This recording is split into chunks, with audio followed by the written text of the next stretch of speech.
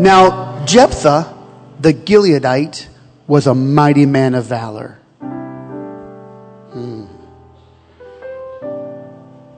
That's a good line to underline. And he was the son of an harlot. And Gilead was his dad. Gilead's wife bare him sons. So just know it, right? There's two women involved here. And his wife's sons grew up, and they thrust out Jephthah. They said to him, "Thou shalt not inherit our father's house, for thou art the son of a strange woman." Then Jephthah fled from his brothers and dwelt in the land of Tob. And there were gathered vain men to Jephthah and went out with him. And it came to pass in the process of time that the children of Ammon made war against Israel. And so it was that when the children of Ammon made war against Israel, the elders of Gilead went to fetch Jephthah out of the land of Tob. Here's our last verse. And they said unto Jephthah, "Come and be our captain, that we might fight with the children of Ammon." I preach today for a moment, come and be our captain. Amen. I'd like you to put your Bibles down behind you. I'd like you to grab the elbow or the shoulder or the hand of whatever's comfortable, somebody next to you. And I want you to pray that the Lord will make himself known and we will recognize him. Come on, just right now, Lord, in the name of Jesus, do your perfect work today, I pray. In Jesus' name, and make yourself known. And help your people to recognize you. Help us to recognize you today. In Jesus' name. You are the Lord God Almighty. Now unto the King, eternal, immortal, invisible, the only wise God, be glory and honor forever and ever. Amen. All praise and glory. The angels cried, "Holy, holy, holy is the Lamb that takes away the sin of the world." You are the great God. Yes. Amen, amen, amen. Now with your hands and your voices and your hearts, come on out. To him who sits on the throne.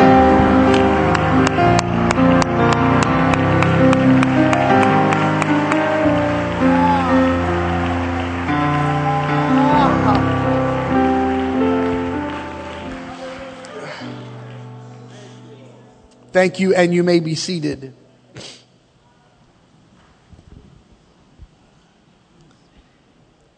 As I speak today, there'll be moments that I'll teach. There'll be a nugget. I hope you can grasp them. It's somewhat tawdry to consider the choice of Gilead,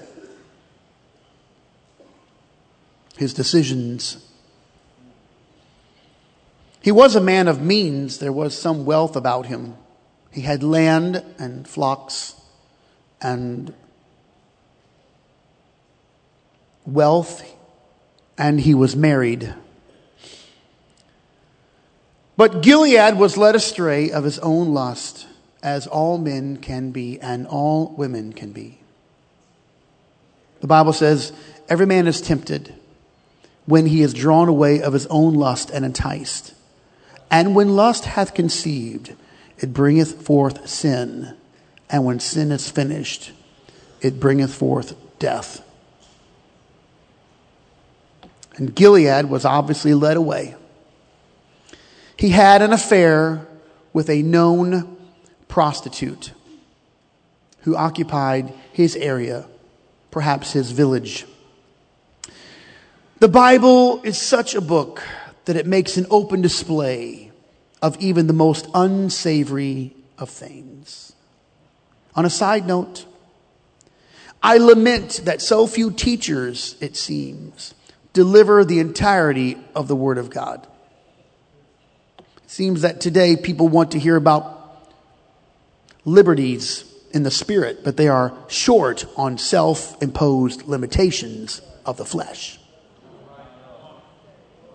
We want to know how many things we can do. We're not really interested in what we should not do. We declare the absence of our sin, but then put upon us weight that does beset us. Paul said that he was constrained by the gospel of Jesus Christ, which of course does not sell very well in our day. Constraint. Nevertheless, I preach the word. There's no need to mask the dealings of the patriarchs or to pretend that the most powerful and gifted biblical characters did not struggle in life. They did. From Abraham to Peter, they all found their failings, and most of them rose back up to fulfill the divine purpose and will of the Father. Gilead is no exception. He's heady and high-minded. He bypasses the clear signs of danger and throws caution to the wind. He has an illicit affair that stains his name and splinters his family. It might have been covered up, but the prostitute became pregnant. I wonder how many people haven't been found out. The scripture says, and I quote, "She bore him a son." Gilead was the father of many sons. He went back home and had sons by his wife. And eventually his house was filled with children. But the son of the prostitute did not fit in very well. They never do. His name was Jephthah. All of them were warriors. All the sons could fight. They all had gifts, but one of them was a half-brother. All of them knew something about the battle, but one of them, the half-brother, Jephthah.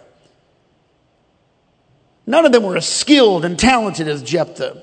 He was what the Bible calls, and I read it to you, a mighty man of valor, and more specifically, a man of great ability. And there are not many of them. He was distinct among men. He was exceptional among his brothers and among the city and among all the people. And yes, they all knew it. They understood it. And it appears that because Jephthah was so much better, his brothers used his birth as a tool to satisfy their own jealousy. I think we would be surprised at how many things are done and said out of plain old jealousy. Issues are covered up. The root of jealousy is covered up. No one wants to admit that in reality they're just jealous. So complex complaints sound so much more credible than just saying, I just don't like them because of what they've got. So we create all these other things to really cover up jealousy. Are you with me now? Don't worry, I'm getting to it. I know where God has led me. Those brothers look very much like the siblings of Joseph. Jephthah had nothing to do with how he came into this world. He was the innocent party. He was raised as a son by his father. But his skill could not be tolerated. His brothers used his origin to cast him out. Half-brother or not, Jephthah was removed. His brothers, the sons of Gilead, would not reconcile his beginning. They saw his ability, and instead of praising his strength, they questioned his beginning. They were witnesses to his craft, his military genius, and innate leadership. But instead of taking comfort that he was one of them, they turned on him and questioned his integrity by the virtue of his birth. And in the scripture, it appears that when their father died, the brothers, all now fully grown, despised Jephthah and told him, "Thou shalt not inherit in our father's house." They could not handle it. They couldn't handle his strength and authority, and he left because he had no honor among his own family. Here's the next line. And it came to pass in the process of time. Oh, the process of time. I thank God for it. Oh, yeah. I could stand here to tell you that in the process of time, things that are hidden come to light. Situations that seem to be impossible become impossible in the process of time. Things that look so daunting to you and troubling fade like a morning mist in the process of time. And people who once looked like brothers are found out to be something else. The process of time reveals the inward man. It speaks of stability and strength and even truth about anointing. Because in that space, there are battles that must be fought, and there are victories that will be attained, and there are losses that will be given. Attitudes and the human spirit is uncovered in the process of time. Quite often, God proves himself and his people through the process of time. The established become known in the process of time. The faithful and the unfaithful are found out in the process of time. Who you really are becomes evident in the process of time. Right and wrong finally rises to the surface. Truth becomes settled and a lie is exposed. Given enough time, perhaps nothing is known in a single day.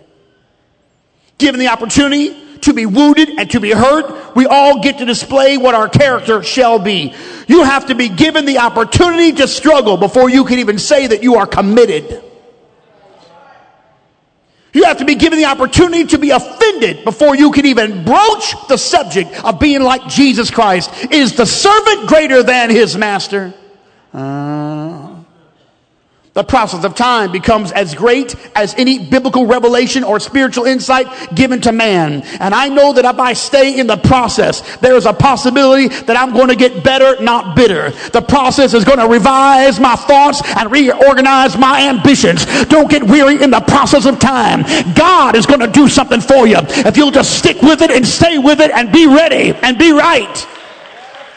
Hear me. It squeezes out vanity. It replaces vanity with the kingdom. There is a marination of the heart. So if someone told you that a single sermon or a single lesson or a message or a worship experience would construct your entire life or reconstruct everything about you, they must have missed the truth about the process of time. And I return to that little thought that if you grow up overnight, you are probably a mushroom. Emphasis on mush. And if you grow up and know it all in a month, you are probably a pumpkin. Emphasis on punk. But if you want to be solid and secure and rooted, if you want to be that, if you want to be an oak tree, it's going to take you 30 years. If you want to be what Paul declared, steadfast, unmovable, always abounding in the work of the Lord, it's going to take the process of time. Do not get weary in well-doing, for in due season you shall reap if you faint not. You got to hold on to something that's true. Don't let time be your enemy. Let it be your friend. Yeah.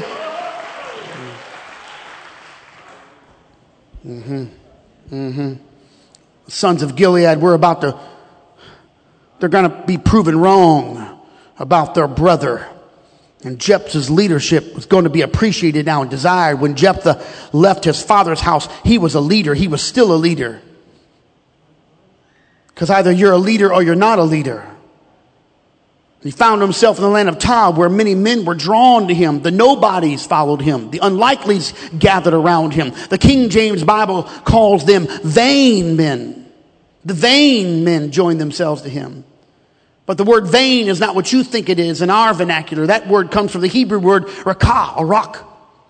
It means empty or without worth or emptied out. Men with nothing to lose, perhaps poor, without purpose. Men without direction or any leadership. People of no status. They followed Jephthah. The moment he got there, he rose up. They were all seeking for a leader. And as such, he led a small army, a band of men who were empty without him. Watch this. Jephthah's brothers are self-righteous. They wanted control, and they kicked him out of their father's house. They told him, you have no inheritance here. They offer him no respect and no honor. He's forced out. He's among his own, but his own does not want him. They will not receive him. Little did they know that when they removed Jephthah, they removed their authority. They cut off their source of power. And in the process of time, the enemy has come to make war. As it is written, the children of Ammon made war against Israel. War is pressing against them. The Ammonite presence is more than a threat. They are fierce and ruthless, and the sons of Gilead know it. The bloodshed is in their collective future. They know it. The sons of Gilead are aware. The people know it. And most of all, the elders, thank God for the elders of Gilead. The elders see the end of this thing, and they are convinced, so they convene to discuss the only option they have left. They know and they admit that they are helpless without Jephthah. They are no good without him. They need him. They know that Jephthah is a born leader and that he has authority and skill that rises above all of them. They are scattered people without him. The Bible leaves us no room for doubt. Jephthah will win the battle, and the people of Gilead are also certain of it even before they ask him. I hope you can see it the way the Bible is revealing it to us. They did not need him when they were at peace. They did not seek him when the waters were placid and the skies were blue. They did not call on him when all the bills were paid and all the people were doing well. They did not ask him of anything when they were getting advancements in their careers, jobs, the cars look good, everybody's all right. They didn't wonder about him when there was no trouble. They didn't inquire of him because they liked their things. They wanted to keep everything that they had. They removed him because they did not like the idea of his distinction, and they used his origin against him. He was not one of their supposed pure bloodlines, and even though Jephthah was powerful, they chose to live without him, especially in times of plenty, when things are good. But in the process of time, they're going to need him. The enemy has gathered to devour them, and they see it, and it provokes fear in their heart. The Ammonites are clanging their swords and weapons of war. They are beating their drums of war. The rapport of bloodthirsty men is pressing on the minds of the sons of Gilead, of the elders and all the people. They're considering their children. It overwhelms them. So finally, they offer him what they are comfortable with. They say, come and be our captain. It is an offer for him to do what he is capable of doing. It is an invitation for him to do what only he can do. Jephthah can do things that other men just cannot do. He can achieve heights only dreamed about. He can lead people when no one can lead people. He can bring order and unity to a chaotic society. He is skilled in orchestration and strategy, and the end result of his doing will be a force unmatched against the enemy. So come and be our captain. They offered it to him because he could save them and be their savior. Jephthah was the answer to their current crisis. I'm compelled to tell someone in this house, Jesus can do things that no one else can do.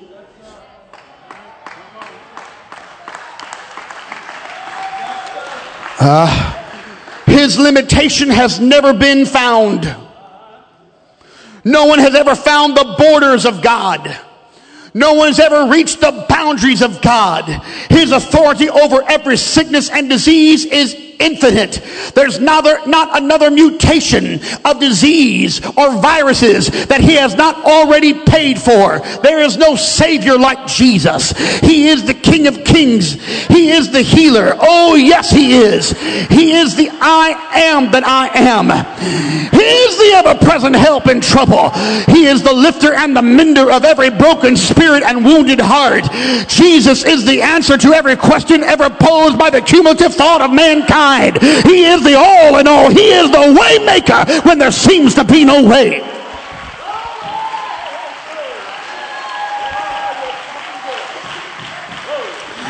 He doesn't need a door to put you in the room. He doesn't need an open gate to usher you into the city, because he is everything. He is the Savior. No one can do what Jesus can do. I feel like telling somebody here. I've got to tell someone in particular. I wish I could call out your name, but I know someone needs to know this very line. When the report and the facts are stacked against you, Jesus is the definitive rebuttal of what opposes your life. He is the defender of the helpless, and he is the blessing to the whole earth. Hey! And when the people are desperate, he will comfort them. And when we are empty, he will fill us. He called the dead back to life and supplied the need of water into wine, because Jesus has no equal. He is the unequal, unrivaled, unparalleled champion of love. He is the Savior of the whole world, and he can do what no one can do. You ought to say it right now. Come and be our captain.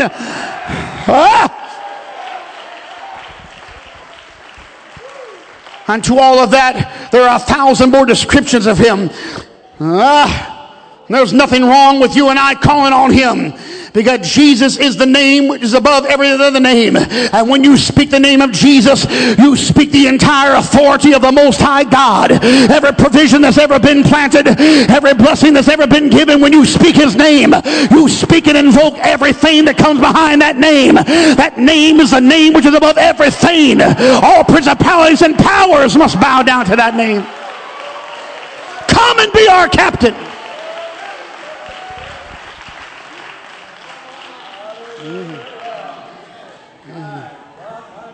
Oh, yes.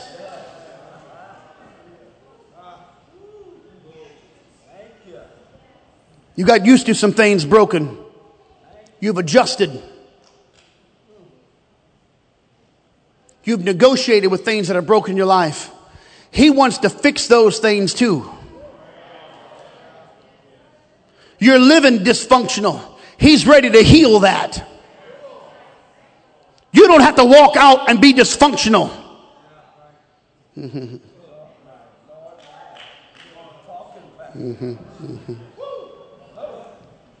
I know you've been wounded. I know you've been messed up. Maybe even from childhood. I want to tell you about Jesus. He can do what no medication, no group therapy, no psychologist can do.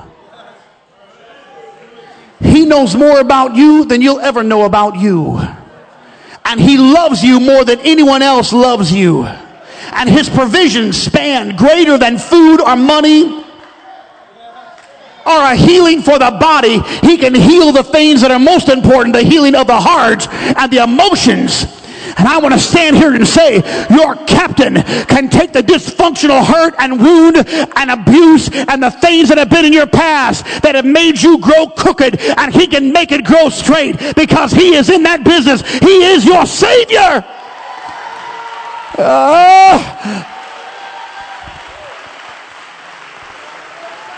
Come and be my captain. When you are surrounded by 1,000 and you don't know where to go, it's okay to rise up and say, I gotta have a Savior. We ought to clap our hands right now unto the Lord.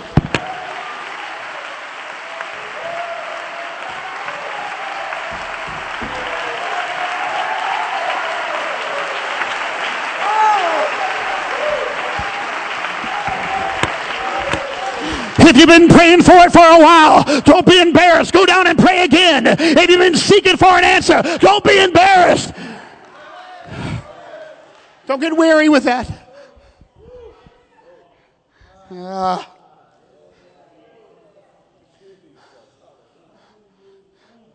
the sons of Gilead and the elders and the people are looking out beyond the ridge, and they see this smoke rising, 1,000 campfires off in the distance. where the well-trained men of war gather. They know it's only a matter of time. And the elders, who always seem to have the wisdom, bypass the jealousy of the younger. And they convene and say, we gotta have help.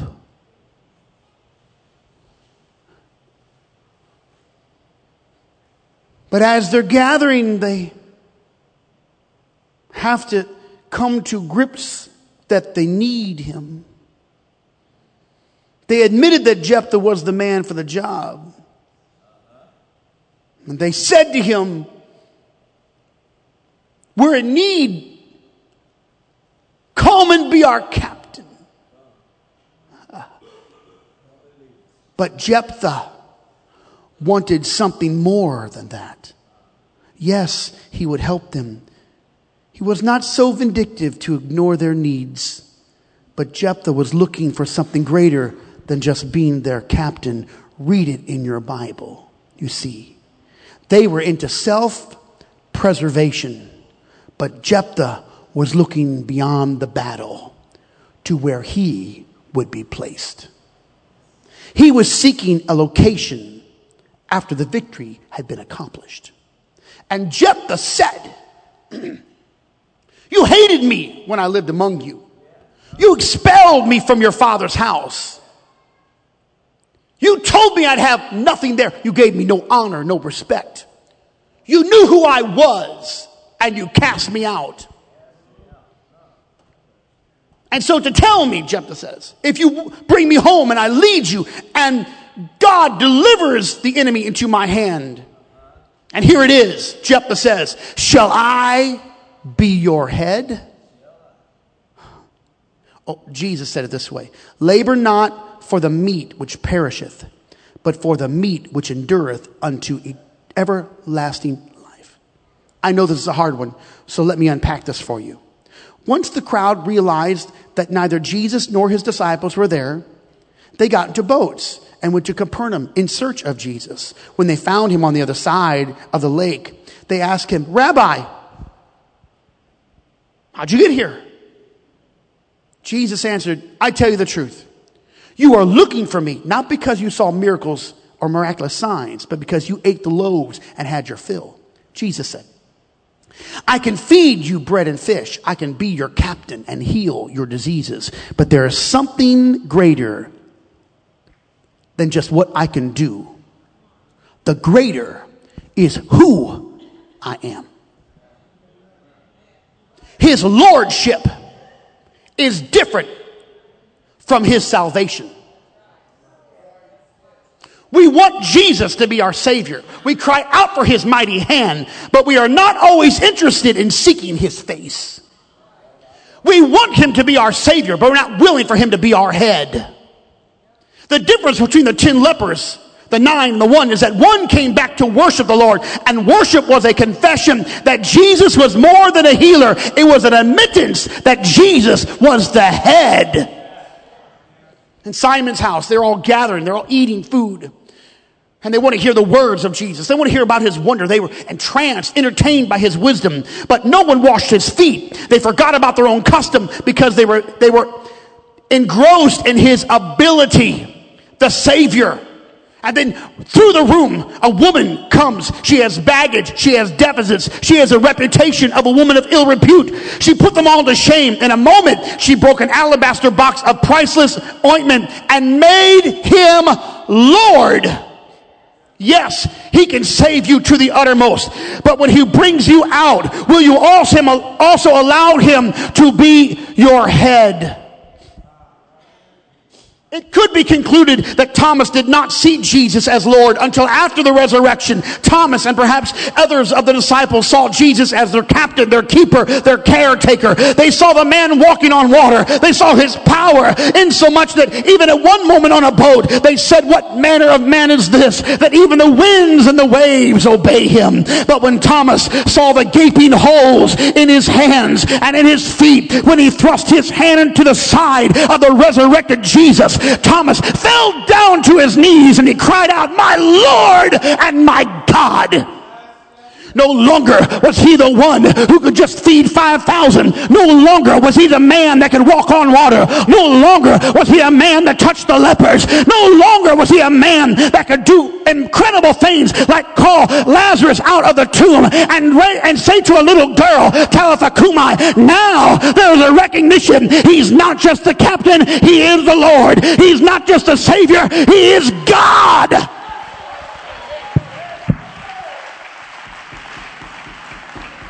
I say today that we want him to be our captain, and 1,000 congregations over are desperate for the Lord to do something for them. And yes, he can do it, but he wants to be our head. He wants to be our refuge, but he also wants to be our Lord. And I wonder, are we just here to get from him what we can get for him, or is he going to be the head of the church?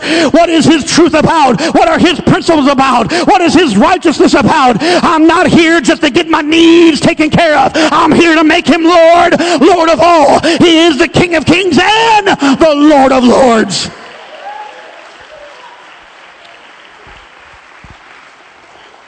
It's not just enough to seek his help. He really wants us to seek his holiness. Yes, his hand is mighty. His power is without limit. He is the healer and the deliverer. But where did his teaching go? There are entire circles of believers who are so anxious to stand to receive from God, but they fail to kneel in reverence to him. There are entire groups of people that think that if things are not going well, that Jesus has abandoned them, when in reality they cannot see the lessons and the directions of his lordship. He's trying to teach them something and lead them something. He does lead us through the valley of the shadow of death, but that brings us no comfort when we're in the middle of the valley. That's because we wanted him to remove the valley. We want him to wipe all the problems out. We want him to be our Savior, but he wants to be our Lord. Shall I be your head? Will your life revolve around me? Will all your ambitions be after my majesty? Is Isaiah right? Are the words of Isaiah correct when Isaiah wrote, "You follow me with your lips, but your heart's far from me"? I say that for a few, maybe. I hope not. But maybe. This house is not a place to serve, but it's a place to gain. And you think that if you're not gaining, then you feel lost. If you're not associated, you don't have a lot of friends, things are bad. Not everyone, but maybe a few. Not the majority, but maybe a handful. If you're not validated or affirmed, hear me now. If you're not given something, you feel dejected and alone. I'm wondering when you will finally come to say, I've come to serve and not be served. I've come to confirm without any return of the same. I've come to commit to the mission, not to be entertained by it. I'm going to tell you right now, there's a lot of people that come to church when there's a miracle and a healing. And there's the same number that leave when there's affliction, suffering, and loss. But he's still the Lord and he's still the captain. But we don't always want the Lord. We want the captain. We want the provision. And Jephthah's standing there and saying, I'm going to bring you out. I'm going to take you out. This is a motley crew. I'm going to pull you together. You didn't give me any honor, but I'm going to tell you what, I'm still going to do something good for you because I love you. Because I'm associated with my Father. You don't understand, I am my Father's son. I'm still going to love you because you're my brothers. Now, you didn't understand how I got into this world. It may not have been the way that you wanted me to come. Oh, yes. I'm still going to love you. I'm not going to be vindictive. I'm not going to be hateful to you. As Sister Mary Fell says last week, come to church, don't be hateful. Woo! I'm preaching that. He said, I'm going to still love you. I'm still going to help you. Yes, I can be your captain. That's nothing. I am the leader wherever I go. If I step into a group of vain men that are empty, immediately I'm their leader. If I step into Gentiles, immediately I'm their leader. If I step into the Jewish community, I am their leader. Wherever I go, I'm leading them. But I don't want to just be your captain. I want to know, shall I be your head? Shall I be your Lord? Shall I be your Savior? Jesus said, I have the power to heal, but the greater power,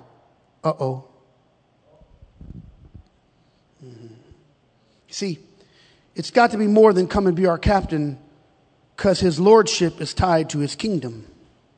That's why he forgave that man in Luke chapter 5.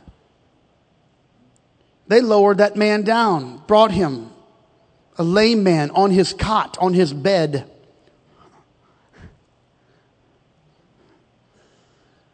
Jesus looked at the man, saw the faith of the friends. And the first thing he did was to display his lordship.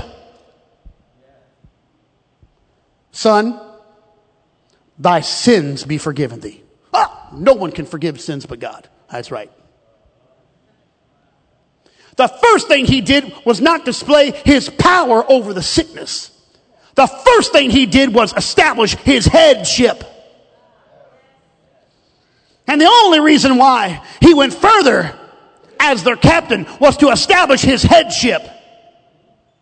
And he said, just so you know I have power to forgive sins, rise up, take up thy bed, which means for all of you and for my kids, make your bed. It's in the Bible. Don't walk out of your room until you make your bed. Please send this over to the youth group. Sorry, I just got off track there, but that's such a good vein. The reason why I'm doing this is because I want to show you I have the power. I'm trying to establish that I'm the head of all things. Yes. I got the power of heal, but there's something greater than the power to heal. But I don't know if we're living in a generation that believes that. Because we dance and rejoice over a sickness that's healed. But we pause over someone who's forgiven.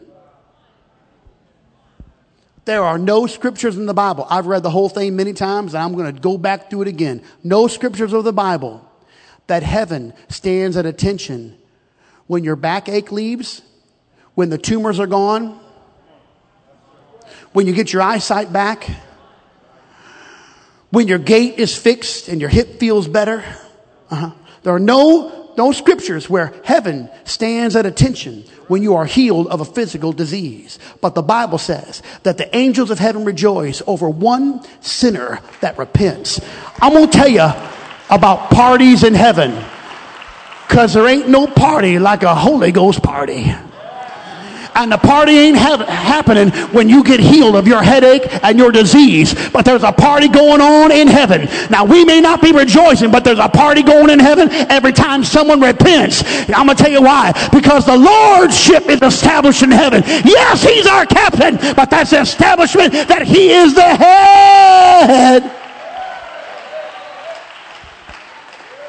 Healers heal. Saviors save. But only God can forgive sins. Now, the Lord's not angry with us. All of us who ask for him to be our captain, he's not angry with us, because he is full of mercy and love. And if you need a healing for your body, he can heal your body right now today. If you need a help for your finances, for your marriage, for your suffering, for emotional duress, he can do all of that. But I'm wondering in this house, help me, Brother Zach, I'm wondering in this house if someone could just say, he's going to be my Lord.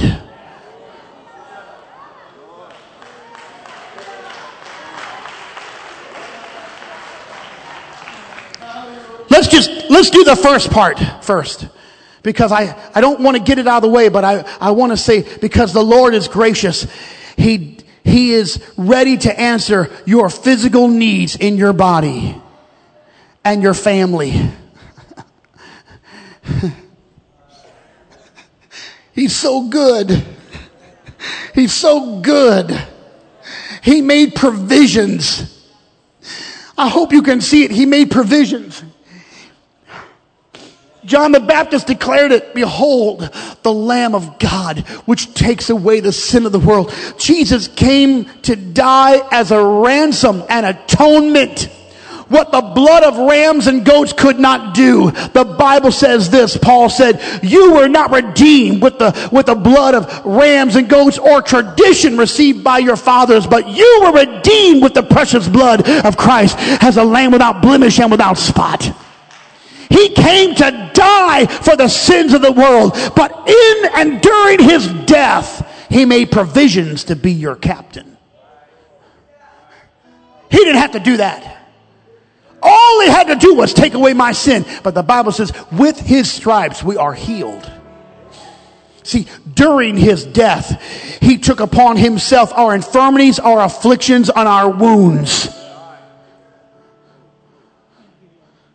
It tells me that the Lord, he's not an unmerciful God. And if you're sitting in this building and you need a healing of anything in your life, whether it's physical or emotional, maybe an intangible, right now, you should take the opportunity just to say, oh Lord, be my Savior. It's okay, say it, Lord, be my help. He's an ever-present help I need. Now's your time. Don't throw it away. Don't feel like you're doing something wrong. No, you're doing it right because he's made provision for you. I need an answer from you, Lord. I need help from you. Just where you're sitting or standing. You could stand, you can sit. Raise your hand if you need God to be the captain in some situation of your life.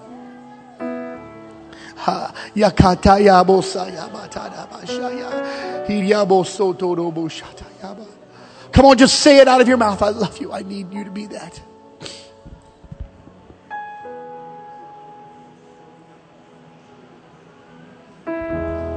For all those who are in financial duress, just speak it out to God. Be my captain, Lord. Everybody who just feels like I have a lack of self-worth, I'm struggling. The healer is in this house today. The healer is in this house today. For everyone who's sick in their body, or your family member is sick, you just reach out to God and lift up your hand and say, Lord, come and be my captain. With your stripes I'm healed, and you made provisions. You're my way maker and deliverer. Come on, I'm just giving you a few moments here now because we got to get to something that he wants. Yes.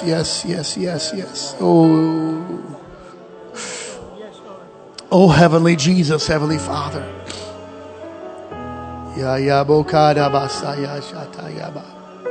That's right. That's right. That's it. That's right. That's right. That's right. That's right. That's right. Yes.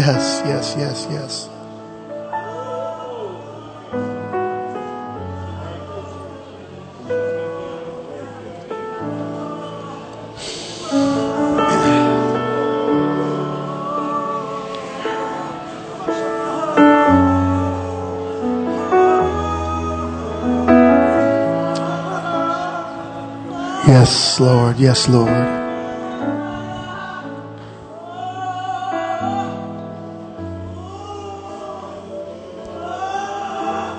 Yes, Lord.